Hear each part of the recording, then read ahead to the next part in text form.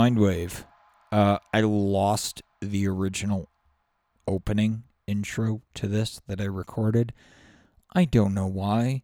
If you're experienced with Logic Pro and you have this problem of entire audio clips disappearing and turning into half a second empty tracks, and you can help me figure this out, that would be fucking great. But my conversation today is with Chandler Bryant, and we're gonna talk about Jesus. Jesus. In a good way, in a really, really good way, because Chandler's coming from a Southern Baptist background. I'm coming from an atheist, quote unquote, background. But it's a fantastic fucking conversation, and I can't wait for you guys to hear it. So I'm still like, what am I doing? What's the point? No further ado. Here's my conversation with Chandler. Please enjoy.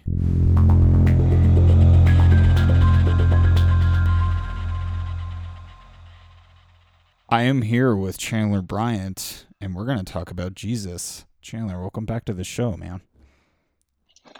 Yep. More specifically, we're going to talk about the way that preachers have become wolves in sheep's clothing, selling an idea that you can marry the message of Christ, or rather, just the idea of the Christian church, with American identity and play that identity politics, and it's created a toxic environment. Honestly, they were kind of the first ones to play real identity politics in that way, and they've set themselves up in a way that I think is detrimental to Christianity. Because now, if anyone says they're a Christian, you automatically get painted as one of these evangelicals. But the evangelicals have, given a toxic name to something that was supposed to be beautiful. You know what I mean? Yeah, they've totally lost the way here, and this feels extremely weird. As a, if you know me, They've I'm an married atheist, Christianity or and I have been my whole nationalism, and life. it's an unhealthy. It's Uh, yeah, it's religious nationalism. And I invoked Nazi Germany earlier, and you thought that was a step too far, but I really don't think it is. Well, for one thing, Nazi Germany was actually quite anti-religious. I mean, this dude was actually severely anti-Catholic.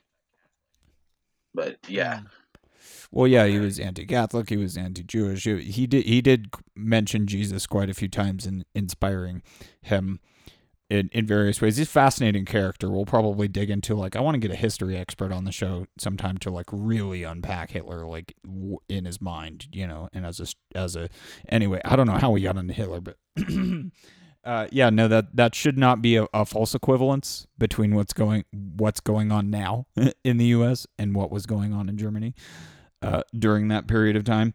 But it is in terms of talking about the phenomenon of marrying this kind of like holy righteousness into nationalism. I think is the dangerous thing that I'm trying to put my finger on and say, no, that specific thing. well, It's absolutely. that's not patriotism. If you're like, there's a difference between nationalism and patriotism. But if you're marrying nationalism to this kind of like holy righteousness, like God is with us kind of thing, Gott mit uns. Sorry, my German is horrible, but that's like God is with us. That was printed on Nazi gold. In God we trust is what's on our money, and that doesn't raise nearly Well, as many eyebrows as it in that should. case, let's take a history lesson now on American Christianity. I mean, back on the founding of our country, I mean, before that, actually, during the colonies, like, we all heard about the Puritans, and we heard about the religious differences between the different colonies. Look at the South and their Anglican ways, because they were more British. You can look at the Puritans and their religious intolerance, and you can look at just across the way. And then, of course, after the founding of the country, there was that Great Awakening, and the Second Great Awakening, where preachers went around having revivals and whipping shit up, as it were. But people have used that history as a way to paint America as a purely Christian nation, as if Christian ideals were the only thing that guided us. I mean, you forget then that there were several Muslims that actually fought in the with the Americans, believe it or not, and there were also um, a lot of the founders were deists. They believed in a heavenly creator, but they also believed that there was a higher truth than just what the preacher says.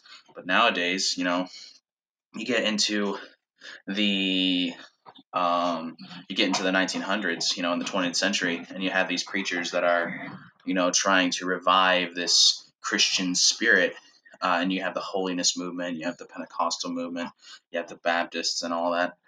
But they married this idea of American exceptionalism and nationalism, sort of, with the church and with Christian identity, and it's created a toxic environment to where we forget that some of our best leaders, like Martin Luther King Jr., he was a preacher first. We forget that Christianity has been a vehicle for human rights, not for one nation to suppress another, and not for a politician's playbook.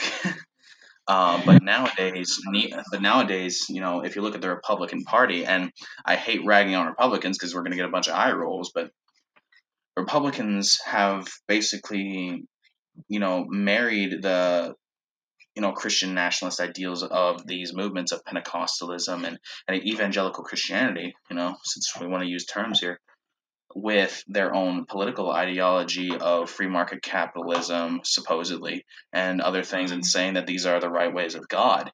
And that's how you get neoconservatism, and everyone hates it. And that's why we've been alienating a lot of people of color, why we've been alienating a lot of people in the West and in other places where these Southern preachers can't really get their grubby little hands on them in order to instill their message, because it's been made into this toxic thing where nobody wants to be a part of it. And if you're already a part of it, um, I'm sorry for you. Yeah, it has this definitely has this weird nature to it, especially because you'd mentioned for a nation to oppress other nations, and my biggest like gut like almost like vomitary like reaction was like, no, like they're oppressing themselves itself too. They're using it to oppress us. Um, Absolutely. as its citizenry. So and, that and is like new ideas, fundamentally they're not like, allowing new ideas to be injected into the narrative, because that's not how things have always been done, so that's not how things can go. But that's exactly what we need a new way. And that's exactly what being a what's it called, being a savior or being a messiah is. It's someone who will save us from a crisis. It's a Jewish concept of someone who will rise up to save the Jews from crisis, a lot like the judges of the old days. And that's why there are actually multiple messiahs, but we can get into that another day, I guess. But no, we this is need a new legal disclaimer ideas. from the Mindwade podcast. Jenner is not claiming that he is the Messiah. Nah, man. But definitely, I like, believe it or not, y'all. This whole conversation started because of we were talking about foreign policy in Afghanistan. Yeah, and this is why you guys understand now. You as the listener understand. You get it. I was like immediately like, no, this is absolute just liquid gold. We can't lose it. And because it is fascinating what's going on in the Middle East. The clusterfuck that it's been, this kind of like aimless nightmare of human suffering, and we haven't been able to make like really any progress. Like every time we make teeny little steps, it's like one step forward, 50 fucking steps back, there. And it's just like, we need a new way forward, or like in the Middle East, 1000% for And that's sure. where I brought in the fact that we've been using, um, we've been trying to press our ideals onto these people. I mean, back whenever Bush was president, of course, he was a neocon controlled by Dick Cheney, if you believe some people, another neocon. But anyways, they went into this war and they were trying to uh, push democracy on these people, but they kind of they very much mishandled it. And I think a lot of the problem is that we weren't being true to our values. And I'm not talking about evangelical values. I'm talking about uh, American values and Christian values separated if you want, combined if you must. But you know, Christian values are supposed to be that we lead the way into a better future. Like we set ourselves as an example and we push for more human rights. Christianity has been such a big vehicle for human rights all across, the world, especially in Europe. I mean, look at the Enlightenment and look at um I mean, you could look at the French Revolution. Of course, we know how that ended, but it started out as a great idea, fueled by the Enlightenment and Christian sentiment. Um, and you can look at Dr. Martin Luther King Jr. He was a preacher, and part of his call was that you can't oppress a child of God, and that we are all children of God. And I think a lot of the problem is that we've lost that sort of leadership in Christianity along the way, and we haven't espoused Christian values, and we haven't been pursuing those values and being a missionary for those values. We haven't, made the case that hey, we're not just trying to kill you because you're Muslim or because of this, that, and the other thing, but we've made the case that instead that no, you are our enemy. And that we are trying to force this upon you because this is the right way.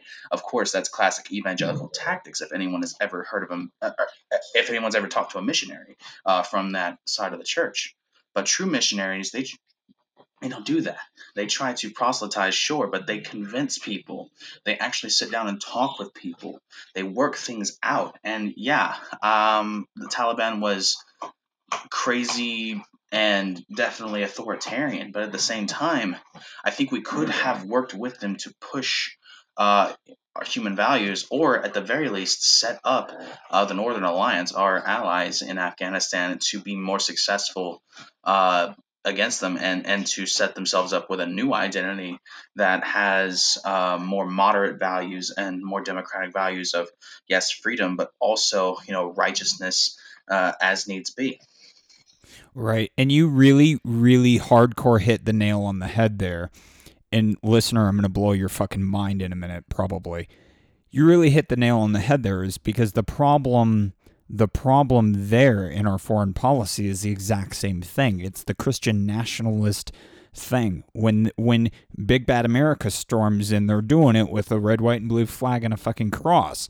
And so if you're in an Eastern Muslim country, you see that as an existential threat, because it's not true to its own values. And this is the part that's going to blow your fucking mind, because Jesus is actually the fucking answer there. Because I'm not sure if you're aware of this, listener, but in the Quran, Jesus is a prophet of Allah. Okay. Muhammad is one. He's like the main guy. Allah has lots of prophets. Jesus is one of them. The teachings are built into the Quran. Okay. You should understand this if you've never read it. It reads very much like kind of like a lazy plagiarism version of the Bible. And if you're a Muslim and that sounds insensitive, I'm very sorry. It, Yeah, it he's an reads atheist. very You gotta much the forgive him. same. But it also sounds like But one of Jesus' sermons just extremely extended.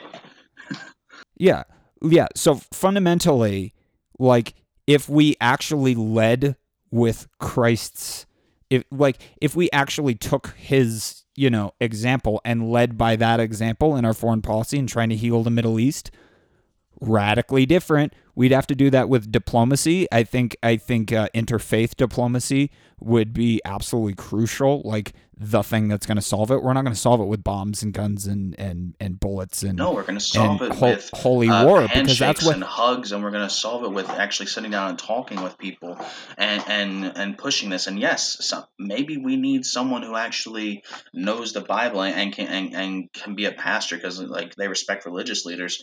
Maybe we need somebody who can be a missionary for these values and for this new doctrine. And yeah, but again, back to, if you're offended by me calling out evangelical preachers, I want to bring up something in the Bible where it talks about bewaring antichrists and false prophets. These Yes. people have co-opted Christ's message for something that has nothing to do with the Bible. That is the definition of a false prophet there. They're lying about being messengers of God. And that's not okay. And if you look even in the Quran, like they also agree with this sort of thing. In chapter 3 of the Quran, it talks about how I can't remember the exact wording, but it goes something like this. In the Quran, in the scripture, there are verses of which that are specific and those that are unspecific. As for those that wish to swindle you, they will take that of it which is unspecific and use it for their own misguidance and misdeeds. But those who actually believe will say, "We believe in it. All of it is from our Lord." And I think that's what we need to do. I was just reminded. Oh, whoa, crazy feedback. I was just reminded of a Bible verse and it invoked this image of, these oh my God, these Resolute desk kind of like prayer moments, which feels utterly disgraceful to me. But it brings up Matthew 6:5. When you pray, you shall not be as the hypocrites, for they love to stand and pray in the synagogues and in the corners of the streets, that they may be seen by men. It's like this is literally in y'all's book, guys. Don't be a fucking hypocristian. And You're there's being hip. also That I these love the people. word hypocristian. It's so fucking perfect. Jesus also And talks about how the priests and the Sadducees and the Pharisees will go into the temple and pray and be like, "Thank you, God, for I am not like them." Whereas the tax collector, someone who is quote unquote poor, because poor in Hebrew is more like outcast.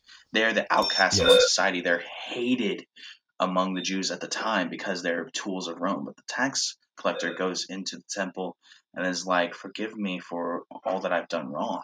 And I think that humility is what we've lost as a country and as Christians. We've married our ego and our pride to our belief, and that's not okay.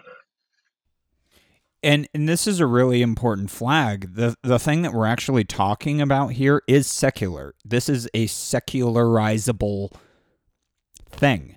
This is not tied to the Christian doctrine. It's not tied to the Quran. It's this. Well, I mean, it is tied, but it's all one thing. This is the Well, place to I meet am, in the but middle, and it is secular. It's not coming at it from like our side versus your side. It very much has this like, this is us. What do we do? Um, because and like in terms of moving things forward, and like I said, I'm not any kind of crazy expert. I don't think I think I'm probably more qualified to solve the Middle East peace problem than like Jared Kushner. But I'm not a foreign policy expert. Okay, I'm not a from theologian. that point, from that standpoint, I'm more qualified just based on this We are conversation. both exponentially more qualified to solve Middle East peace than Jared Kushner. And you know what? This is the thing that I was gonna say, is that like along your whole Messiah thing, your Messiah rant, where I had to put in a very careful disclaimer. That's not how I would frame what I'm doing. But this conversation and getting it out there, I hope you realize, Chandler, that this is a global show. This show goes all around the world. We have Good. listeners I in the think Middle that East. I think that all around the world, people need to hear this Yes, message. I mean, let me say this: if you're a Muslim and you have been a victim of our American foreign policy, I am deeply sorry for that. it's If you're shameful. listening, our presidents, not just our presidents, but our military and a lot of our own people have misrepresented what we stand for, and we have been led astray by false prophets. And I'm sure that you can understand this, as throughout the Quran it talks about these people that don't believe in the real prophets and believe in the false prophets and the false gods. We have turned to false gods ourselves, and I hope that you don't hate the American people for that, because a lot of us want to change that and we're trying to get the message out there. But I'm still sorry for what you've been through, and I want you to know that we're working on it. That's not going to stop the bombs from falling, but One day it will, and I hope one day we can actually work together. You know what? And this conversation right here, this audio file that we are about to drop onto the internet is more powerful than a bomb being dropped on a country. It really is. The conversation is the thing that we're after. That's the goal. It's not just about, me and Chandler randomly connecting and having this awesome conversation. It's about sharing it. It's about keeping it going. It's about getting you to openly talk about these kinds of things with your friends and your family and your neighbors. And, the neighbors from the next side of the ocean. I mean, so much of this has to do with breakdowns, in our discourse, breakdowns. God, it all leads How back to about an this actual humanity. good neighbor policy Really. where we treat each country as a good Yeah, neighbor? really. Like, is a love thy neighbor foreign policy too much for you? Hypocritian nationalist bullshit artists. Is that like love thy neighbor should really be like it? And I understand. My atheist friends will attack me if I do not also specify that within biblical context, love thy neighbor was literally just your neighbor in your village. There is very much many examples of going to No, the it next wasn't. It village was. and burning it to the ground. Wait, hold up, pause. No, it wasn't just your neighbor in your village. It was everyone. If you look at how Christ spoke, he was talking about all nations. If you relate his message to all nations, I mean, that's exactly what the Sermon on the Mount was about, to preach his message to all nations, not just forced down their throats, but this way of behaving, this way of being. And loving each other and being an example for each other. I mean, I told you before that there was um a letter in the Bible. I can't remember which one it was, but it talks about, instead of forcing it on other people or being corrupted by these other people, what we need to do is act as an example. Um, and that also means, living these values regardless of, whatever attacks may come. And a lot of that comes back to Jesus' sermon, of course. Um, and you can look at what he said about the kids, that one of the apostles, I think it was Peter, it could have been Paul, no, not Paul, Peter, I think, was trying to get these kids to stop like bothering Jesus, but Jesus was like, no, let them come and I will lay my hands up on their heads, and what you do for the least of these ye also do to me. And that's some potent shit right there. And it's not just the golden rule there, it's also, hey, it's not just not doing what I don't want done to me to others. It's also, hey, why don't I, try and fix this for them so that I can help them, and so that, we won't have as much division and Yeah. hate. I mean, it is live by the That's word. that's the It's policy there, and that's what I'm talking about with love thy yeah. neighbor. And I think that you had it wrong whenever you said that it's just literally No, your no, no, neighbor no, in the no. village. There are certain one in the atheist playbook. There are several verses which explicitly are like, yes, go to that village, because it's the like thy neighbor was in I believe this is in the Old Testament. Okay, in that very much kind of still what's the word? Oh God, I just had a brain fart. But like in the Old Testament, it was very much like, no, the chosen people. Chosen people was very much like, yes, you were the chosen people. They aren't.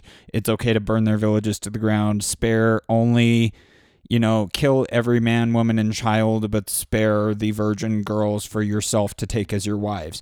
That's some really dark Old But then Testament shit. but then you can bring it But into like, yeah, Sorry, but then you can bring it into Revelation then, and where it talks about the seals and the scrolls and the punishments that were rained down upon man.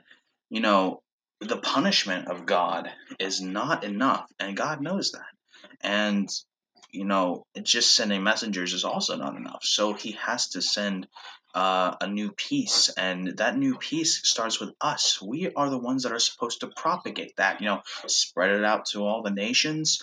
There's a reason why it's phrased that way. yeah, and I think this might actually be solved, not solved, but certainly helped by maybe a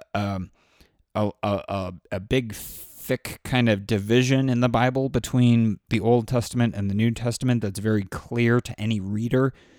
Because one of the big things that I see in modern Christians is they don't understand why Jesus came here in the first place. It was to forgive humanity. It was to cast away the old laws, the old divisive, medieval, brutal, horrible laws of the Old Testament. If we lived by Old Testament law in this country, people, it would be a hellscape on earth of our own It was creation. to fulfill the Yes. law and propagate the law through fulfilling the spirit of the law and not the actual law themselves. I mean, if you look at the Old Testament, there's this one where, if a child dishonors their parents, they can take them to the village elders, and the village elders, the council, will then decide whether to kill the child or not. But there's a reason for that. It took the responsibility away from the parent, and it took that ability away from the parent. And that's why you'll see nowhere else in the Bible or in Jewish history has there ever been a conviction where they actually killed the child for that. And that's because they took that evil ability away from man and made it into something that was removed and legal, and something that was very much more level-headed, and a decision made by more than just one person that was more wise than the person that was angry at the Yes. moment. That sort of spirit right there. Like, we need to remove ourselves from our emotional impulses as well. Like, that's part of the spirit of the law. And there's many things within the Torah where the law itself says one thing, but the spirit behind it is something completely different. And I think preachers are missing the mark there. And I think they're not relating enough back and forth to the New and Old Testament in that regard. Yes. And you just invoked the casting stones metaphor, which is actually extremely powerful because, like, yes, you just made an excellent point in your framing of, like, yes, take the disobedient child to the elders and let the elders decide whether or not to stone them to death. I never really thought about it in that way because that's invoked a lot in the Bible. If you on your wedding night you discover your wife is not a virgin, drag her to the elders. It's kind of like one of those common themes that keeps coming back up. And stoning. But there's a reason why it's created in a Stoning legal to death, process. yes. I hope now you see that. But framing it in that way, it's like, well, are the oldest and most wisest among us going to allow your child to be stoned to death for disobedience, or this woman for adultery or impropriety or whatever? Probably not. And that's not something that people really think about. And I just realized Connor is going to fucking love this conversation. I'm certain if you don't know Connor Dirting, you guys are going to be new best friends.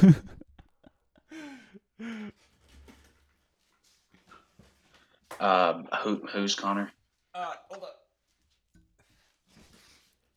Connor's a podcast buddy of mine. He runs the Daily Discussion, and this is like really like this is the jam over there. It's like philosophical shit, Like, I love getting into philosophical shit, but I'm not an academic, and I don't have the language most of the time to talk about a lot of the things that I want to talk about. So I love Connor's show because he gets very, very deep into this stuff. I am a deep person, but I'm not ready to go super, super, super deep on a lot of this stuff. I love theology. I love, like you guys, I talk about the dark parts in the Bible, but I also do talk about the good parts. And one that we kind of skipped past real quick. Aside from the whole stones and glass houses thing, which is the whole, But we breezed over in the Gospel of Matthew where he said, "Thou shalt love the Lord thy God with all thy heart and all thy soul and all thy mind. And the first and great commandment, and the second is like unto it, thou shalt love thy neighbor as thyself." You see God in in your brothers and sisters that you share the earth with. That is very much a Jesus-y message. It's like not like the Absolutely. And love of that's God why is the love Adam of and Eve yourself, were and it's the love created of in each what? other. God's image. That's why man was created in God's image, and why throughout the Bible what God has been trying to get us to do is to respect each other as his image and respect the divinity in one another. I mean, you can look in Psalms and in Hebrews where it says, "Have I not made you as gods?" That he has made us in that image for a reason, and that's why we don't have icons. That's why we don't have uh, graven images, because we are that graven image, and we are supposed to be the one that we respect with that amount of love. Yes. Oh my God, And this is great. This is great. And I just have to interrupt, because in that own image thing, that is a very powerful message to believers. But for non-believers or atheist secular people, like, you can reword that and it makes just as much sense, because either you can believe that God made us in his own image, or you can believe that we made God in our own image. It's the same thing, you guys. This is that weird reverse polarity, quantum duality thing that I've been kind of digging at in like trying to understand even what people are fucking talking about when they use the word God. But that really is it. It's like, yes, either you can believe he made us in his image, or that, we made him in our image. But what the thing that we're getting at is that it's something deeper. It's something that is in us. It exists inside us. Whether you put the externality of the guy in the clouds there's still that internalization. It's still very much within the doctrine that, like, no, this is something that's inside of you. And and if you want to believe in the mystical doctrines like Gnosticism, they have this thing where we all are divinity in and of ourselves, and that if like this is something different completely, because they believe that the Old Testament God was actually a false god, and that we were tricked into coming here, and he is the Yaldabaoth, the demiurge. He is the one who creates a false world, and this whole world is an image, it's an imitation, and that's why they're suffering. And so our goal is to escape it through rediscovering our divinity, wisdom, gnosis, and that's what they believe Christ was trying to propagate. But that's neither here nor there. But if that appeals to you, this is a meme or an idea germ that's infected my brain now, because Connor talks about religion and the religious experience. Like, when I, as a secular person, think about religion, I think about organized religion. But when he thinks about it, he thinks about what it actually means, which is just respect for the sacred. Respect for the sacred is really all that. It's the one thing, and you can be Pocahontas, and you can see that in every rock and every tree. But ultimately, as a human, you need to see it in yourself, and you need to see it in others. And it doesn't have to be tied. Like the books, the scriptures, they can be valuable teaching tools, valuable lessons. But that's the one thing that I think most people have lost, is like, no, this is a voyage of self-discovery. We're talking about something that is a pre-existing thing inside of you.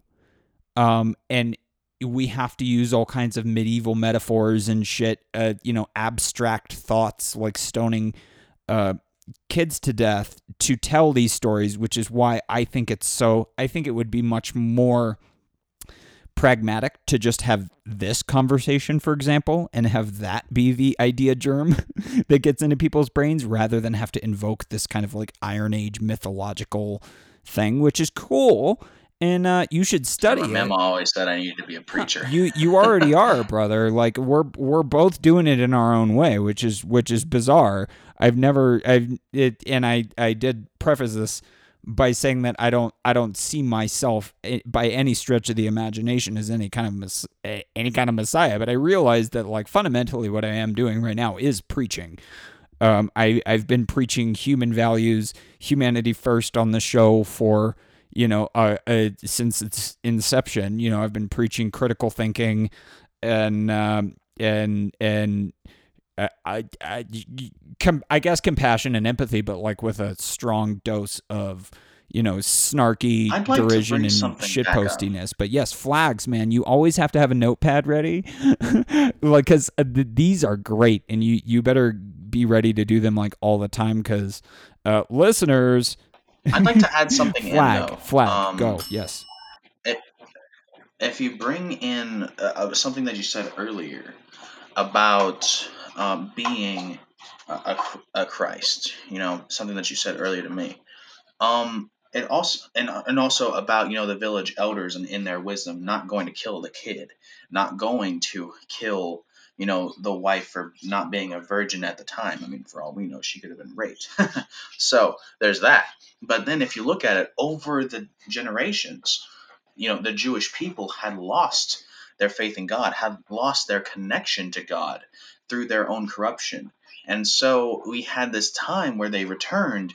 And if you look in the books of, I can't, dang it, if I had my Bible out in front of me, I could tell you. But it was where they tried to rebuild the walls of Jerusalem and rebuild the temple. And it was all like we thought this was going to be something grand, but in the end, it ended up being a disappointment of man's effort. And it showed just how far the Jewish people had fallen. And so if you take that and then go right into the next story, well, it's not literally the next story, but if you go right into the New Testament, no, they lost their wisdom. They lost their quote unquote wise elders, so in favor of their false kings. And so Jesus at that point could be said to be a revival of the elder tradition, a revival of wisdoms, a new someone to actually spread that wisdom out so that it's not lost anymore. I was trying to pull it up, and I got a bunch of Bible verses on walls. Hold on just a second. I'll just pull up the books of the Bible and I'll tell you. This is great, man. Wait, never mind. I think it was Ezra and Nehemiah. I think it was Ezra and Nehemiah. Jerusalem wall has been broken down and its gates have been burned down. When I heard these things, I sat down and wept. Nehemiah 1:3-4. That's not the one we were looking for. Lamentations also talks about the fall of Jerusalem, but it's more like a, just wailing at the fact of how far Israel has fallen and how far the people have fallen and asking to be raised up. So that also is pertinent, I guess. Here's I think this is the. I'm getting this from thewall.org.uk. Walls in Scripture, and this feels relevant to Revelations. Is it? God, my font's tiny. Chapter 21, verses 9-27 describes a holy city descending from heaven. The New Jerusalem has a massive high wall, according to verse 12. And building material of the wall was jasper, which doesn't make sense in the modern context to us. But it's the illusion there, illusion, not illusion, is that it's not a barrier or an exclusion. It's a thing of beauty and awe.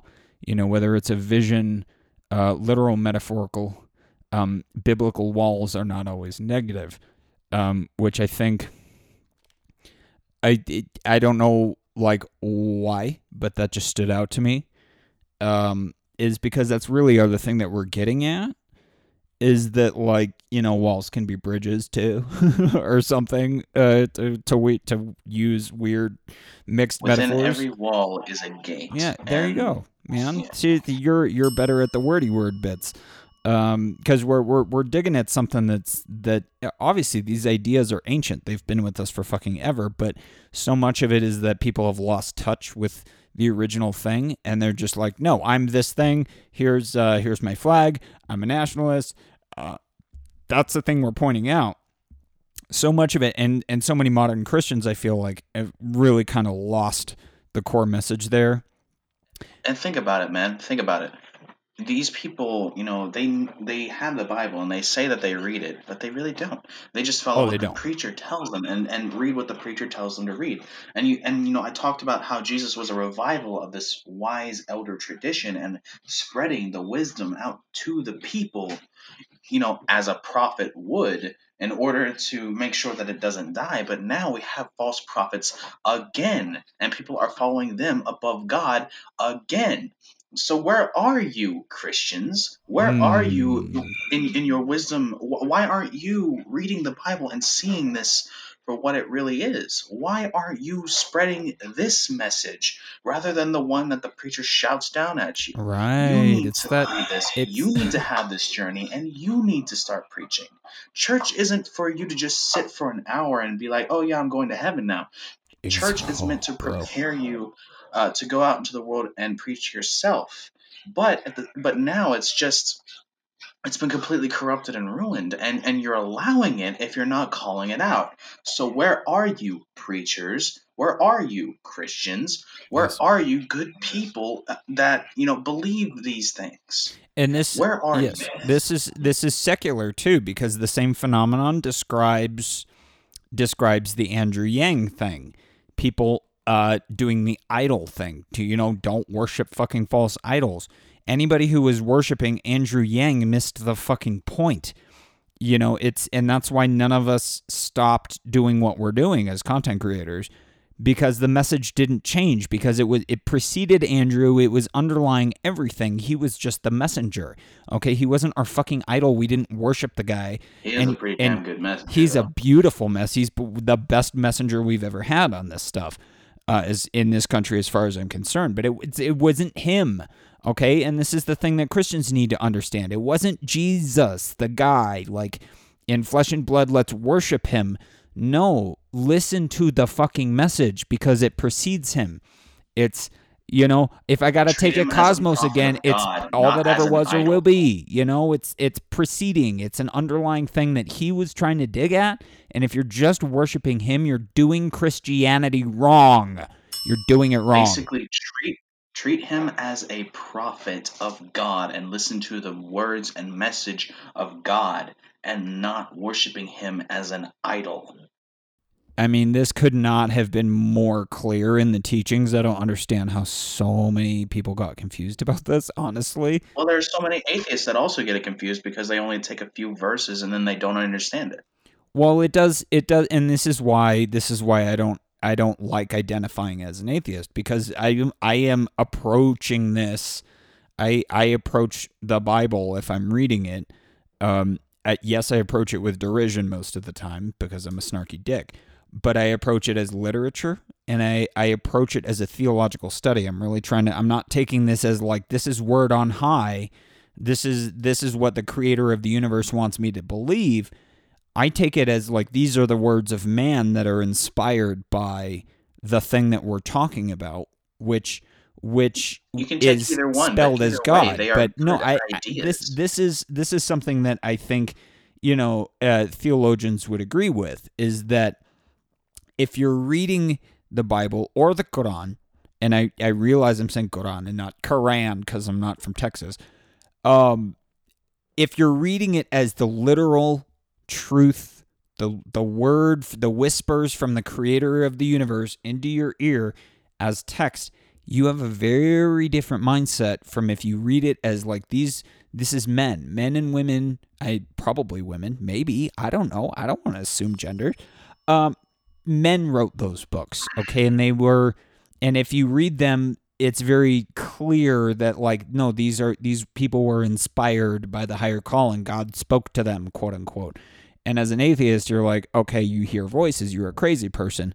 But if you understand that we didn't have, our language wasn't as complex back then, and we had to invoke a lot more metaphor and myth and shit than we do today, because we can just say what the fuck we mean.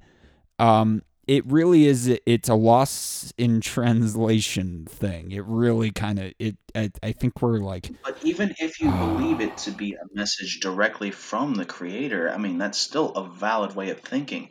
But you can't just take it at face value. If it really is a message from the creator, you have a responsibility to look into it, and you have a responsibility to really study it and think about the message behind the actual words and think about the message beyond the message.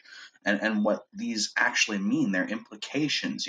Utilize all of the things that you learn in fucking English class in third grade and actually read it and understand it. That understanding is what is important. And a lot of people don't understand it these days. They want to shout it into the wind for some reason. because it's a tribal thing, and this gets back to the shirking of personal responsibility, which is like, you know, you will be judged. Do not judge others lest you be judged yourself. This is very much biblically in line This with, goes back to the yeah. motto of the show, let's get mythological. Myth.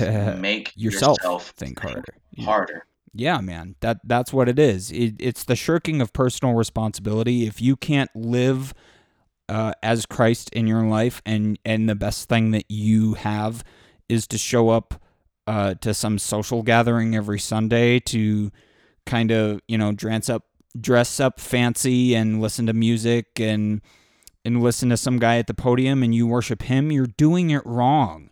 You're doing it wrong. And you need to understand, this is coming from an atheist. And of course, a Christian who has never been to seminary, but at the same time, I make much more sense than a freaking preacher nowadays, especially in the South. I make much more sense. Yeah, we talked about snake people because I was like, we were talking about the different sects of radical fundamentalists, and the Mormons got invoked or whatever, and I mentioned Southern Baptists, and you're like, whoa, bro, hey, I'm a Southern Baptist. I'm like, well, I'm talking about the snake people. Is the snake people fair? Well, I was raised in a Southern Baptist household. I'm not saying I'm a Southern Baptist now. Right Yeah. now, I would say that I'm really against all the different doctrines. I like even whenever you just look into the doctrine that the church preaches about Satan. Satan was never an angel. That's never in the text. Whenever they point out different verses about Satan and Lucifer and blah da da da da, they're actually, if you pay attention to the verses preceding that, they're talking to kings that have wasted their potential and their power on false things, on false gods, on false premises, on conquering, and they're not living up to their true potential. That's what those verses are. They're enemies because they've wasted all of this. And that's, what those verses are. Satan himself, he might be a rival god, but he was never an angel. That was adopted later because of Paradise Lost into Catholic doctrine and somehow spread into Protestant doctrine. Nothing to do with the text. This is an And interesting revelation for me, using the whenever I look into these sort of things, I end up seeing that every church has this wrong. And that's why I've thought about, starting my own sort of church and saying that it's like a new reformist Catholic sort of thing, because I believe I want to get back to the original church. I want to get back to the original teachings. I want to get back to the text, and I want to get back to an understanding. But I don't know. I've not fired that particular gun yet. Chandler, tell the audience how old you are. He's 21, you guys. You're gonna change the world, brother. You're gonna change it, man. Like, and this Need is money for that, and I'm flat broke. well, this is a good point for the listener, because we've had some audio issues. Chandler doesn't have headphones, so he has to turn his speakers way fucking down so that I'm not bouncing back. We've still gotten a little bit of audio crunchiness, but I'm going to use show funds to send him a pair of studio headphones and a studio mic like I sent Jareen. So if you would like to help make that happen, if you think that's a rad fucking cool idea and you want to hear Chandler on this show much more, and you want to hear him on the daily discussion because Connor is going to eat you up like a delicious snack. He's going to fucking, like, I can already tell. You are made for the daily discussion. I got to get you in there immediately.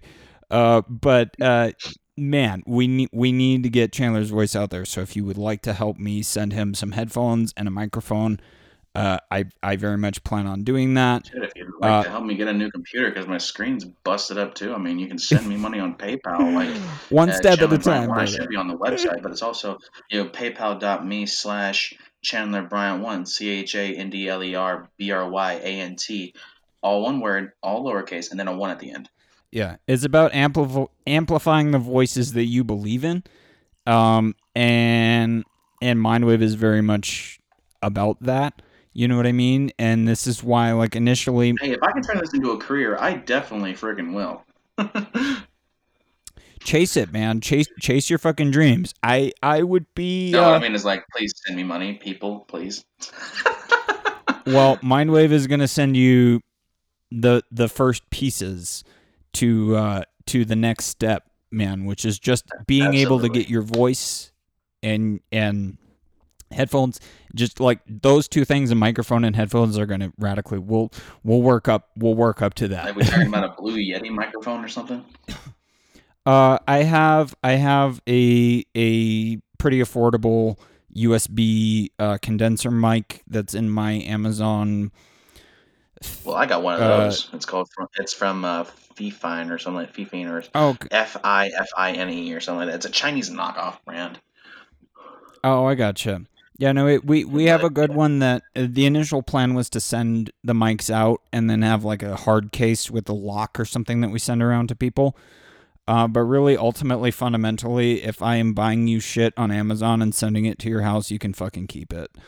Oh, hey, that's fucking cool, man. Thanks. So yes, become a friend of the show at mindwave.media. Send me some money so we can help get Chandler at least some headphones so that we can... Or just send me some directly. Yeah, I mean, or that. Or that too. That too, man. We're all in the same kind of boat here. I haven't elaborated too much publicly, but I'm in a situation myself. He spent his on a freaking 2020 MacBook Pro, though. I literally am, like... I cashed out my retirement. Less than a month. Huh? I cashed out my retirement to buy this machine. I did not have $4,000 laying around. I gave up. I sacrificed my future. I totally I bore the cross to make this happen, guys. If we're going biblical metaphors, let's drive the nail right the fuck into that. I crucified myself to make this show happen. I really did. I hope you guys realize that. I'm pretty sure he doesn't want to wait to the year of Jubilee to get out of debt slavery. So please help him, and please help me, honestly, because I was telling you before that I have $2,000 in hospital bills that I still haven't paid back, and Virginia's floating this law around their legislature that if someone doesn't pay their debts, then they can go to prison. So there's also that. Jesus. Oh man.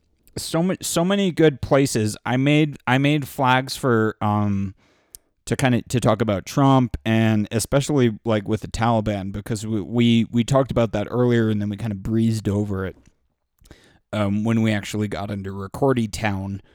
But we're at about an hour here, so I don't know, where do you feel like going, man? How much energy do you have? How much bandwidth do you have left? Because I'm good to go for fucking however long. I'm good to go for now, dude. This ain't like I don't pay for the Wi-Fi right now. I live in someone else's house. Tentatively, there's pretty good chance I could lose my place to live. So I also need money for rent and to be able to hunt down a place. I am in the exact same boat, brother. I'm in my last month at my current place, and I don't know where I'm going. But please, Mindwave, dig into your pocketbooks. I know it doesn't sound good, but at the same time, if you listen to this show and you appreciate that I don't spend 15 minutes at the beginning of it hawking energy supplements like fucking Joe Rogan, give me some goddamn money so that I can do cool shit like buy Chandler stuff so that he can spread his beautiful voice, man. Well, at thank any rate, you. we're at about an I like that I like the fact that you call my voice beautiful, man. it's Thanks. it's it's the substance, man. You got a great tone too.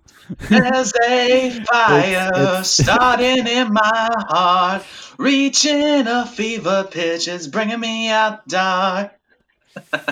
I might just have to auto tune that. We are going to take a quick break, guys, and we will be right back with Cotton Candy Christ, a Jesus story with Chandler Bryant.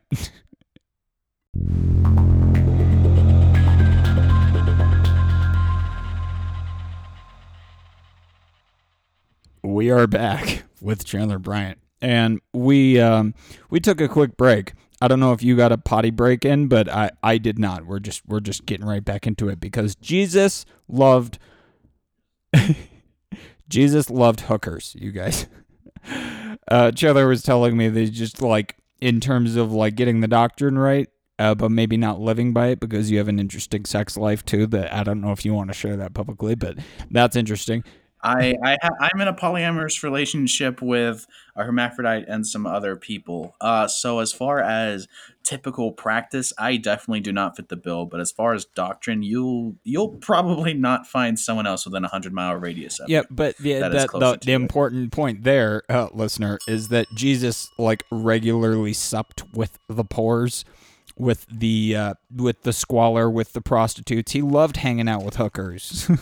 Read the Bible, motherfuckers. Jesus loved hookers. And that's because poor back in the Hebrew language, poor did not mean just wealth poverty like we see said nowadays.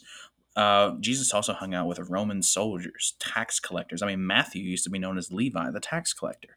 Um, and these people, like, they were far from being poor by living in squalor. They were also outcasts, and that's what the poor means. It's outcast. And if you look at America today, I'm sorry to bring this back in. No, never I'm starting to sound apologize. like an evangelical a preacher, but America today, it's filled with quote unquote poor people by Hebrew standards, by biblical Yes. standards, because we're all outcasts to the process. And so that's a lot of, if I may bring Andrew Yang back into this, and that's why Andrew Yang's Please. message kind of resonated with the poor the most, because we were the most fertile ground to plant the seeds. We weren't the people entrenched in, our ideas. We weren't entrenched into the system and into our wealth, and so we were like seeds in the wind, and we needed fertile ground to plant ourselves in, and we were also the fertile ground for him to plant his seed in. If we're, I hope that doesn't, It totally I hope sounded artists don't sexual. draw That's some freaking fine. hentai or something. But that's exactly why the message resonated with us. I mean, fuck, dude, a UBI would help the working poor and the poor the most. Are you kidding me? Yeah. But And there's an important distinction there between the monetarily poor and the spiritually poor. although nowadays the monetarily poor are also the outcasts of the general system. Yes. All of us that are the monetarily poor. Yes, it is. And off air, I invoked the Hindu caste system of the untouchables. It really is kind of that that level of dehumanization that we inflict on the worst off among us. You know, be that financially, be that psychologically, be that any domain you want to go into down that rabbit hole. I mean, that really is it is a caste system of our own making.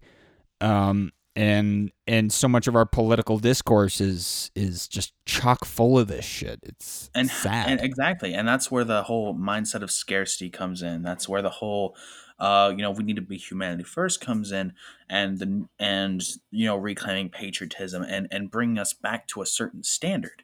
And it's also like, if you look at our foreign policy, since we wanted to talk about Trump and the Taliban, Yeah. how do you think the Taliban are feeling? How do you think these, not just the Taliban, but how do you think the people of Afghanistan, Iraq, and these other places are feeling whenever we come in and we're like, hey, um, Yeah, that's a nice country you got there, but we're gonna make it better. But yeah, we come in and we bomb the fuck out of them, and America, fuck then we yeah. end up, pushing our own values onto them, and we are looked at as a sort of oppressive elite at that point, and they're the outcasts. So Yeah. of course they're gonna band together under their own values and fight against us. I mean, that's just an of course thing. Yeah. And that's how we deserve to be received. If that's how we're going in, that's exactly how we deserve to be received. And this goes back to the importance of diplomacy. See the earlier segment for Christian value spread. Yes. Please refer to the previous chapter. Oh fuck. A biology accident. Wrong pipe. This is fucking great, guys, because we came back from the break, and this whole last bit at the end of the last thing where Chandler's telling me he had a good mic, and I was like, well, it sounds like you're in a bathroom. Can you check that real quick? He's coming in full studio now. So, his mic is fine. The audio guy failed to figure in the fact that, hey, maybe the audio settings on the website we're using are not directly configured with my microphone. Thanks, I'm trying to get better. You guys.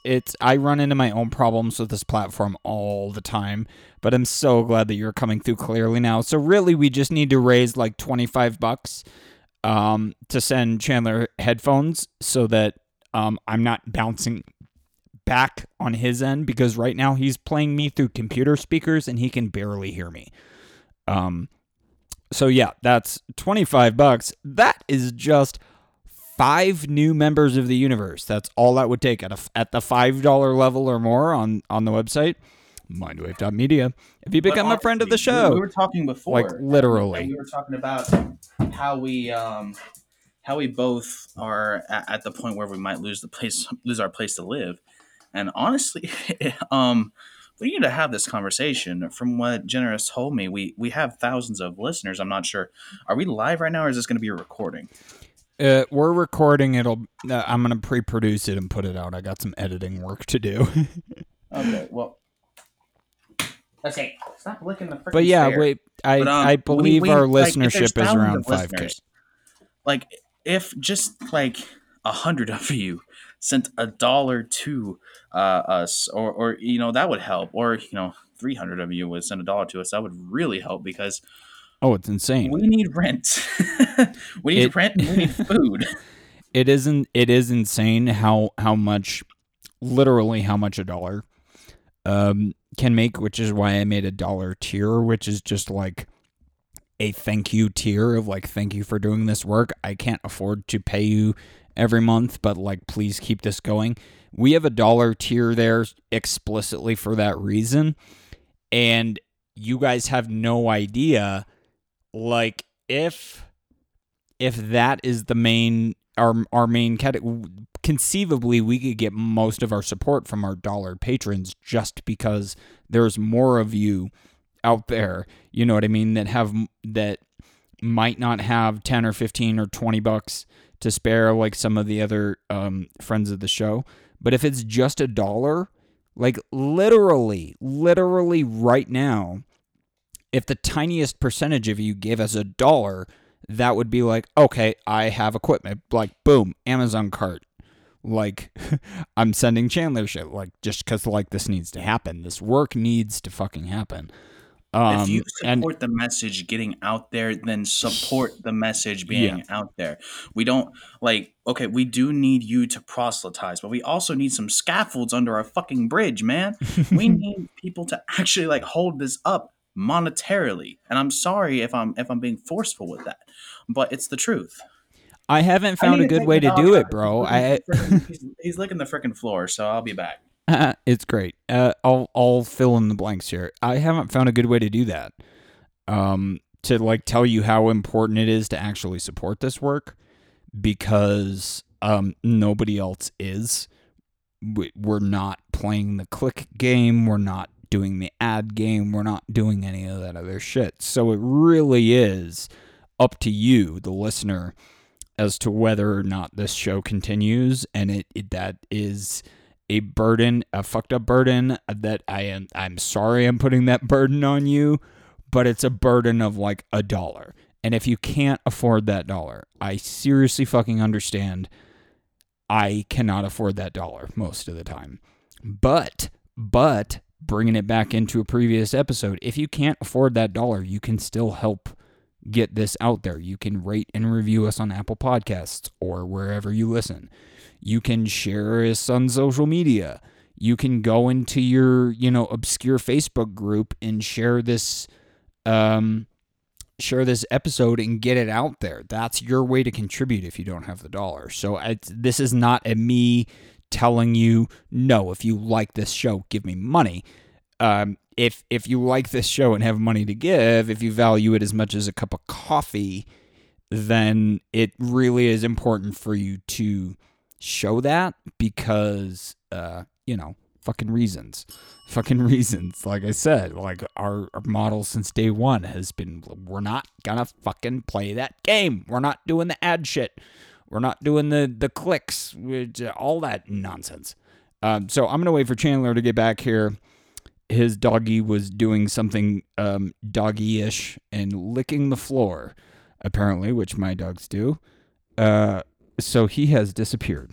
And I ran out of time for my support pitch because I really don't like doing them. Honest to God, lowercase g, I do not like doing support pitches at all. It feels like one of the worst things. But at the same time, like,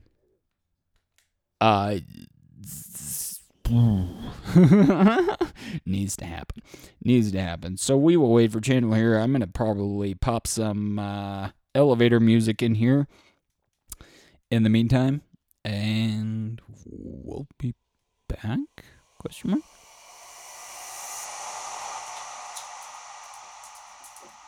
What did I fucking miss? Oh, you missed my pathetic attempt at a support pitch. Oh, what'd you say? Default stuff. That sounds like a big puppy. Is that a big slobbery puppy with big puppy paws? Oh, he's a black lab. Yeah, he's old. Oh my God. I can just tell. I could tell by the sounds of the nails on the floor. I'm like, that is, and the breath. That is a big slobbery puppy who I want to have a big cuddle nap with. Yeah, absolutely. He's an amazing dog. He's sweet. But yeah, what'd you say to the masses about money? Oh, just a continuation of my pitch for, supporting the show, which I understand that a lot of people aren't able to do monetarily, and that's okay. Ultimately, it's about spreading the message. So if they can't afford the $1, great, absolutely do it. But if you can't afford the $1, then like that's your opportunity to spread and share the message, and rate us on Apple, for example. We only have Absolutely. one. So, share it. Like freaking a big part of why YouTubers their message doesn't get out there or their content doesn't get out there is because a lot of people don't share it with their friends. But hey, if you like the content, share it with other people, man.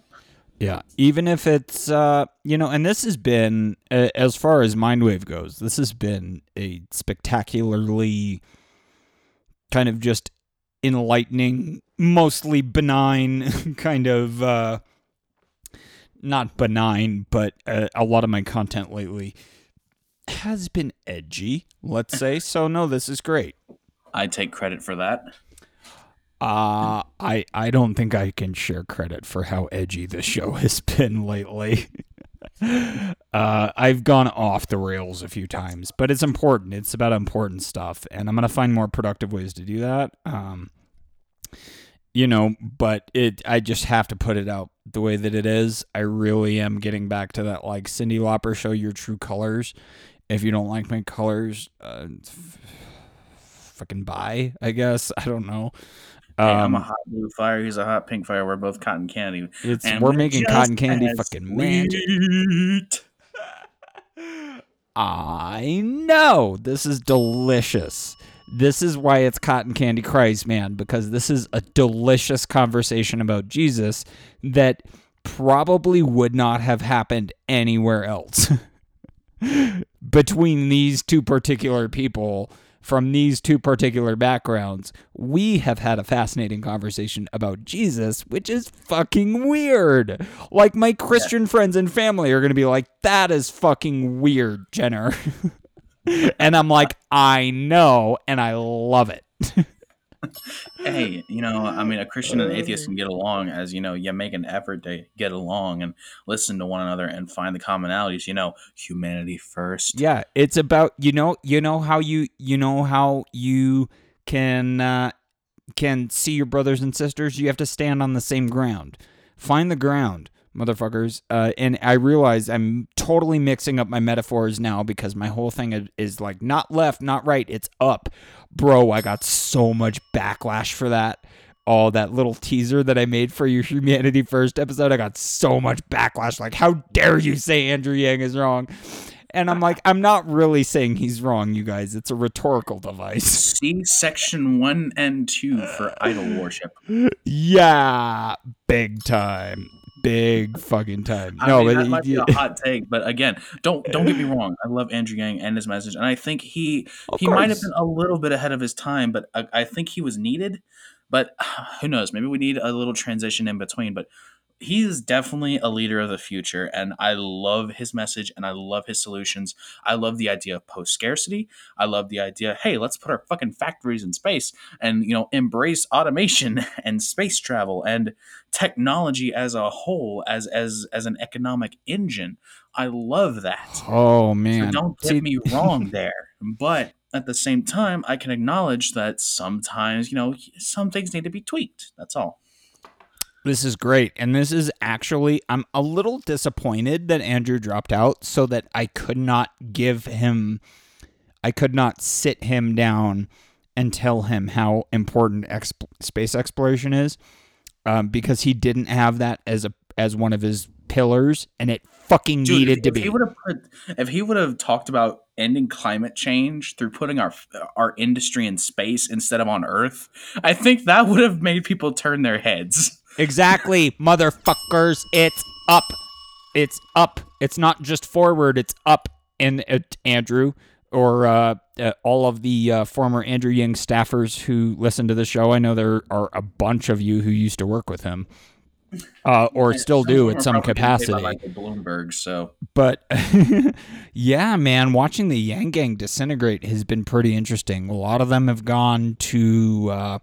Many of them went to Bernie. Many of them went to Warren. Some of them are going to Biden. Bernie, but a lot of them are still voting Yang. Independent and don't know where the fuck to go, which is like where but a lot of them we are step in. About, here's the state of the Yang Gang right now.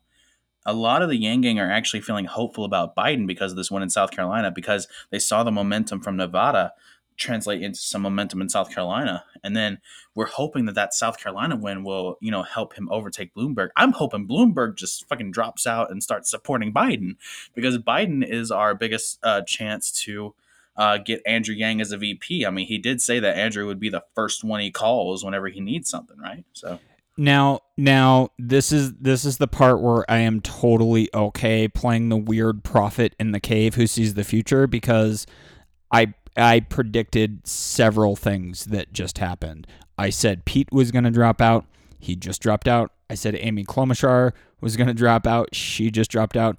Wait, what? She did? I didn't see that. That literally within this conversation, she dropped out. Holy shit! Steyer is gone. Biden has got it. I think everyone's starting to back Biden, because a lot of Steyer support. It's Biden, whittling down, bro. You know what it is? Because, and this is something that Andrew saw too, which is I think why he suspended his campaign, because he's like, this huge mess is just a dumpster fire. I can be more valuable over here being a part of the media than I can he also here. Said that I saw one thing with Andrew where he said that Bernie represents the bitterness and rage of the poor Americans, and Bloomberg represents managerial skill and experience, but Biden represents compassion and passion that really resonates with the regular voter. I think that's like a semi-endorsement right there, and he's trying to tell us something. So yeah.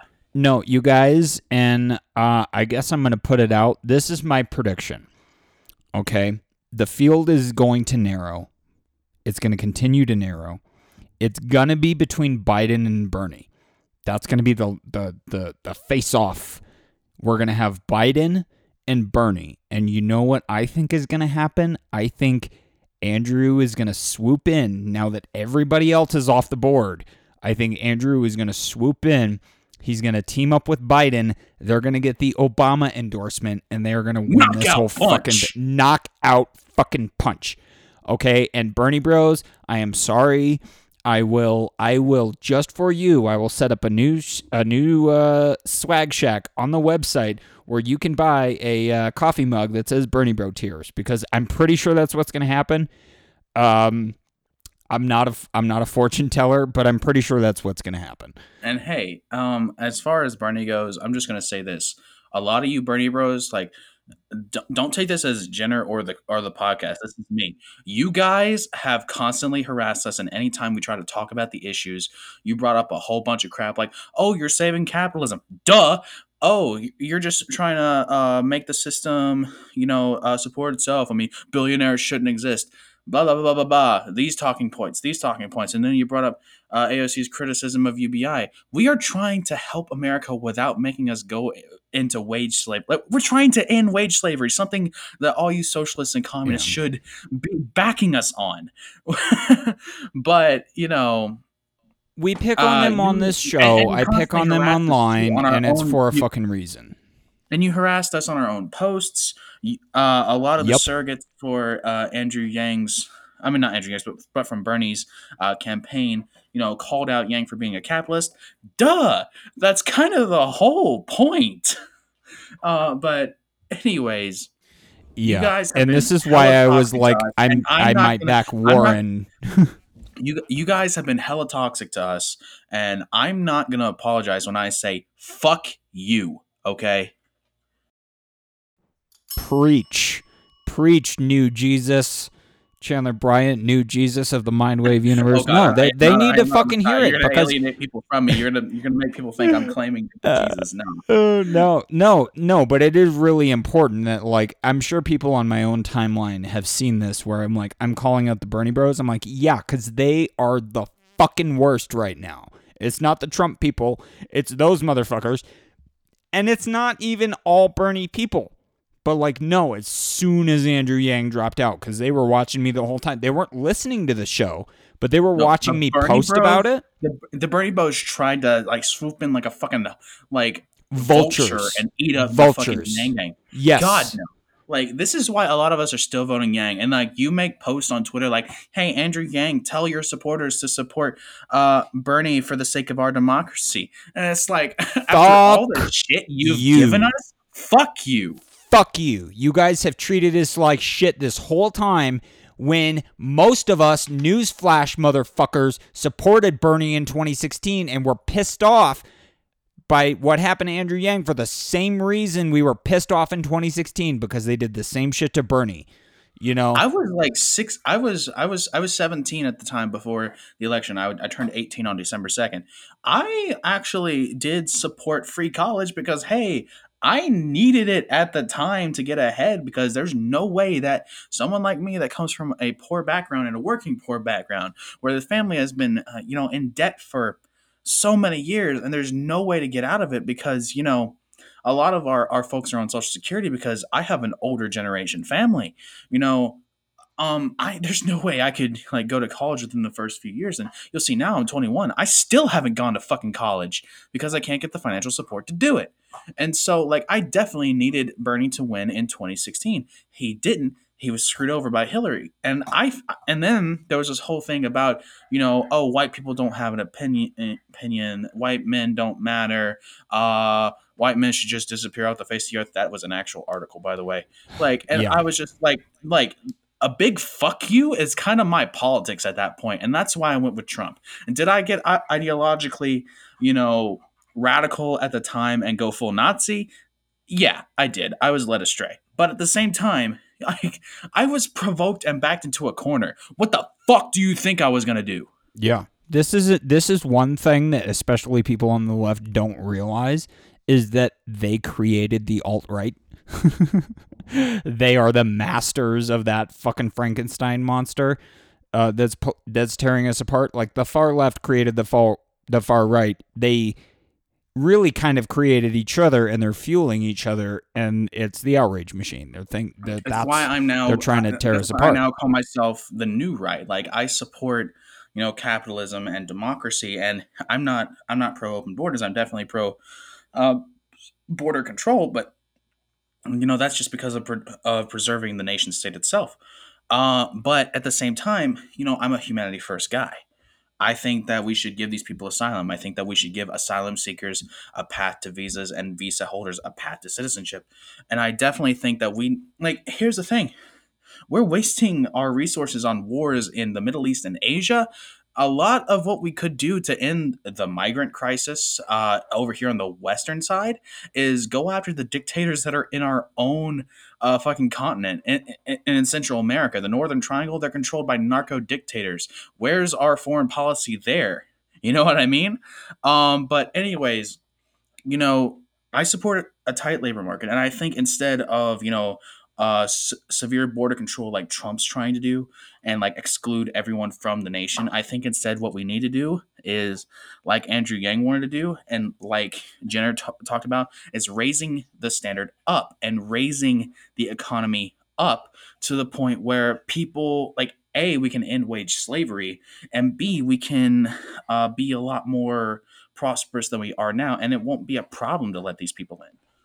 Yeah, it. You said that you're talking about the new right. I'm like, no, you really are alt center, which is something that I'm embracing. It's like, no, it's like left and right are both wrong, and like even the middle position is a little bit wrong. We need to go up in a completely new axis from the middle.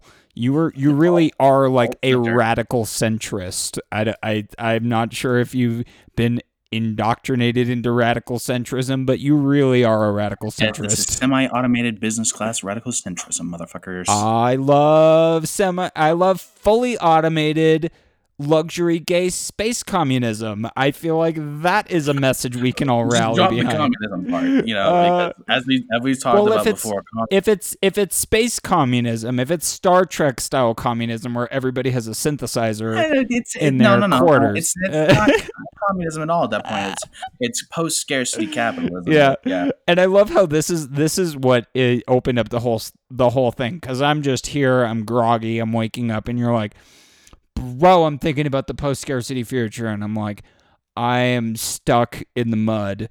And you're like, 2 seconds later, let's talk. And then it got into this awesome conversation about foreign policy and fucking Jesus. And I'm like, yes, this is fucking fantastic. This is why Mindwave exists. Like, it really is. To capture these beautiful fucking moments. Oh, man, I'm going to need a monster here. I'm dry. So I'm going to tiptoe my way into the living room to my mini fridge to grab another beverage. all right. I guess I'll talk to the people. Fill in the blanks, man. I'll be right back. Yeah, definitely. Okay, people. Ignore the communism part, because here's a concept that I don't think a lot of people touch on with socialism and communism. It's not like communism and socialism. They're one thing. They're not the same as welfare. Welfare is just a necessary function within a capitalist society in order to make sure that nobody ends up with, too much or too little. Sometimes there does need to be some kind of redistribution, and that comes through taxes and through welfare, of course. And that's how you keep people in the game. And as far as communism and socialism, they have nothing to do with that. All they are monopolies ordained by law. Like the whole function of a state-driven economy is, they have a monopoly on economic functions, and they drive the economy themselves by diktat and by mandate. And that's not only anti-freedom, because business freedom, whatever some people say, but it's also just, it's not economically feasible, and it doesn't bring the most it doesn't bring the most benefit to the people. And instead you need to embrace um something a bit more in the middle where, yes, we have capitalism and we have wealth creation, but we also have some kind of redistribution to help people stay in the game. And right now we are losing that middle ground, and that's why we are going to the edges, because people are attacking the middle ground. What we need is a stronger middle ground and a stronger welfare system and a stronger redistribution, because that's the way that we preserve the wealth that we have now and preserve the system that we have now that maximizes freedom. I guess that's alt center, but it's also a rejection of the right, the left. It's a rejection of far right capitalism. It's a rejection of communism. It's a rejection of socialism. It's a rejection of all these things in favor of just true economic principles. Okay. Yes. I am back. I heard bits and pieces of that. And I think that this is where, and we're going to get into this in the outrage machine, and we're going to get into this in reclaiming patriotism.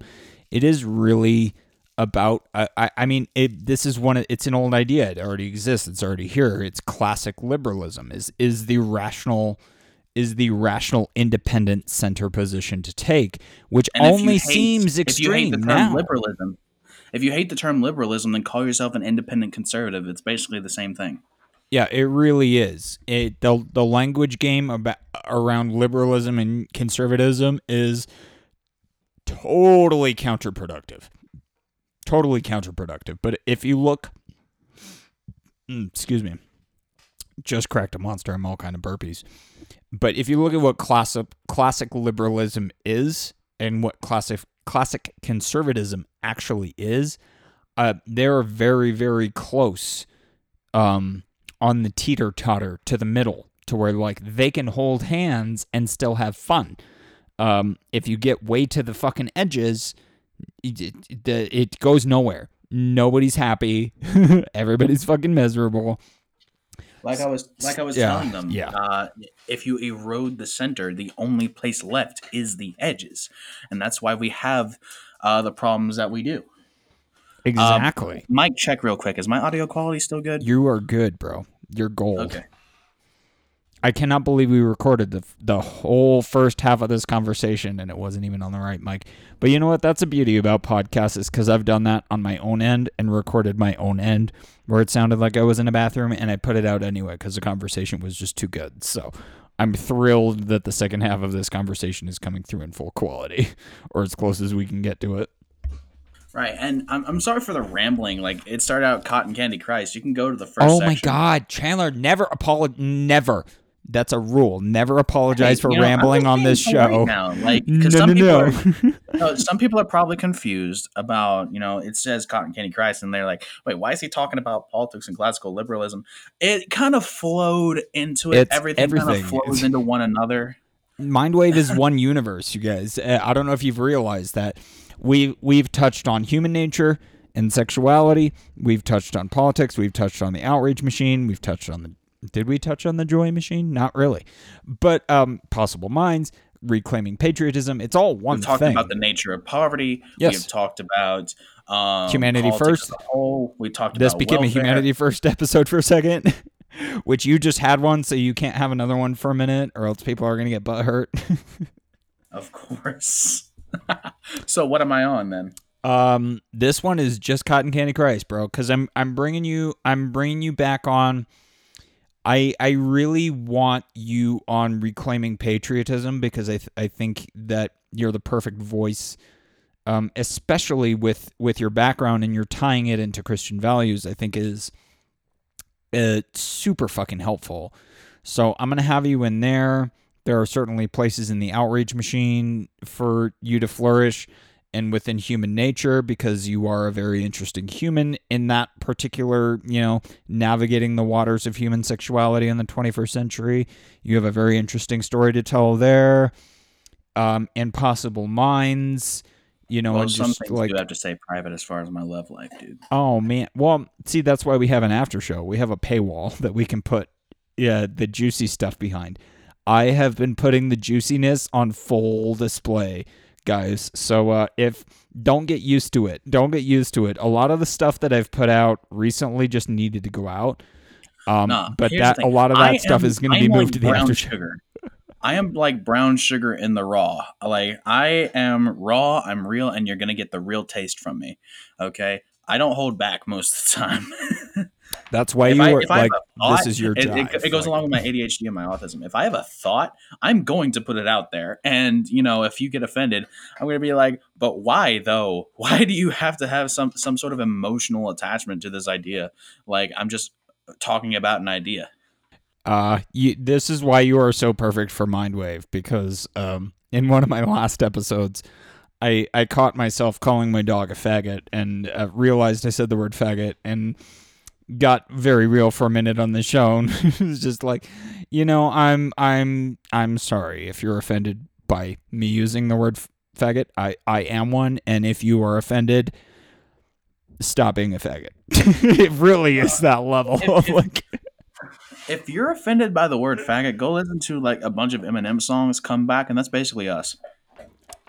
Yeah, I like Eminem. He's cute. I just like his music. Now, I do think everything after Shady 15 was kind of like it's a mixed bag. I liked Kamikaze. I liked some parts of Revival. I liked Music to Be Murdered By. But Shady 15 was yeah, like he's talking about now like you have to get into the bars and the bars are what matter, but you're not just a rapper when you're a rapper. You are a music artist. Everything matters in there, okay? And that's why, like, after he really started like getting into like all of it on Kamikaze and then Music to Be Murdered By, that's why he's doing better. But Mm, sonically, you have to make sure it's sonically good as well as you have the bars as well. Like yeah. skill can only get you so far. I'm an old school Eminem fan. I'm like Marshall Mathers EP level Eminem fan. LP. He didn't have an EP from Marshall LP. Mathers. He had a Slim Shady EP. See, I'm old school, bro. It's been a million years since the last time I listened to that was right after I'm blue, da ba dee da ba da ba da ba dee da ba. Like literally. I personally think the Marshall Mathers LP was overrated, and I know that's like a controversial thing, but for me, the Slim Shady LP was much better than the Marshall Mathers LP. That's just my take. I love that this conversation started about Cotton Candy Christ, and we're talking about Eminem. Like, and this is why you never, ever, ever, whoever you are, if you come on the show, you never have to apologize for the tangents or the rambles, because they make the show. It's the best fucking thing ever. But back to topic though. Wait, what was our fucking topic? See, this is the problem with having ADHD. Don't label it, man. Just be you. Just be you. Just be you and feel you. Where do you feel like going, bro? Because we started the conversation about the Middle East and about Christian values and about Trump. Right now, I think I need to go and see what Memo wants because she's calling me. Yeah, man. Let me pop open my doohickey here. It looks like we're about an hour and a half. So. Okay, so Jenner. Yes. Okay, so actually, I'm gonna need to wrap this up because I have to go down the road and get something to eat and cash a check. We are good, bro. We're already there. We're at like an hour and a half, hey, so we're I good. think honestly, instead of just a podcast, I think what we need to do is I think we need to like start a YouTube channel and start uploading some shit to YouTube. And I think that if we do that, we could like get away with not following a series or a season. Like we just need to keep uploading shit. Like honestly, our conversations are so fucking interesting. I think we bounce off each other well. Oh, we have great chemistry, man. And this is like part of what Mindwave is trying to do is kind of be an incubator for new creators. And help them launch their channels. Yeah, I can't go on a long tangent because I kind of got to go now. Yeah, we'll be in touch. We're gonna start your channel. It'll be packed with all these conversations. It's gonna be great. But thank you so much for hanging out with me and talking about Jesus and Trump and hookers and Eminem. It was fucking great, man. And I love Afghanistan and yeah. Oh yeah, all of it. Welcome to the Mindwave universe, guys. It's fucking one thing. It's one big beautiful thing. Chandler Bryant, everybody, give him a round of applause. Thank you very much, and I'm a head out. All right, keep the window open, bro. When I stop, I'm gonna keep my computer open. I'm gonna keep it all open. I'm just gonna go. See ya. All right, peace.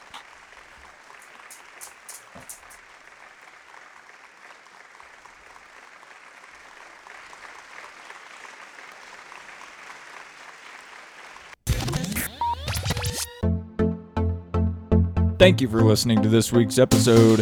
If you enjoyed it, please take a minute to rate and review us on Apple Podcasts or wherever you listen.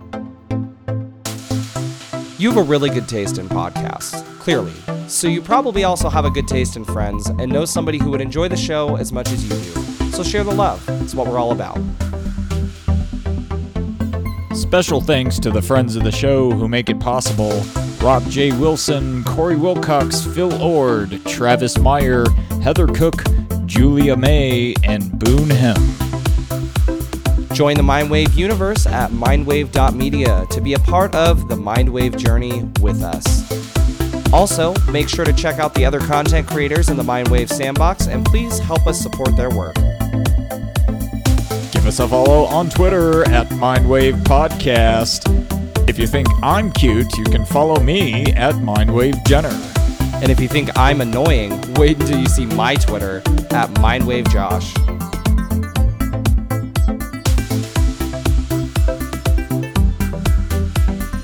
Thanks again for listening, guys. We'll talk to you next time.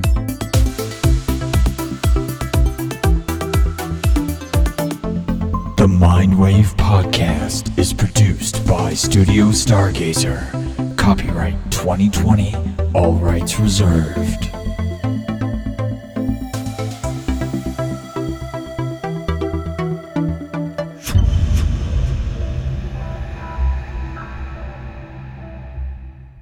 This is a quick after credits scene because, or whatever, I need you, the listener, to understand how important you are in this story, because right now, as it stands, you are standing outside of it looking in, and you need to be inside of it looking out. And I understand from the numbers alone, I know that most of our listenership does not engage, and I need to find a way to change that. So, please reach out in whatever way. We have lots of different ways. Another one that we're going to start pushing hard is the voicemails. So leave us a voicemail at 602-456-2253 to become a part of the story yourself, because like you're already a part of it by participating in it passively. And I'm not trying to like put the spotlight on you, but you need to understand that you have a place in this as well. This is not an external thing coming at you. It's an internal thing coming out of you that you happen to stumble upon. And I'm so thankful that you're on this journey with us. Thank you for listening to my crazy conversation about Jesus with Chandler. I cannot, oh my God. Fuck me. This is great. I love you. We'll talk to you next time.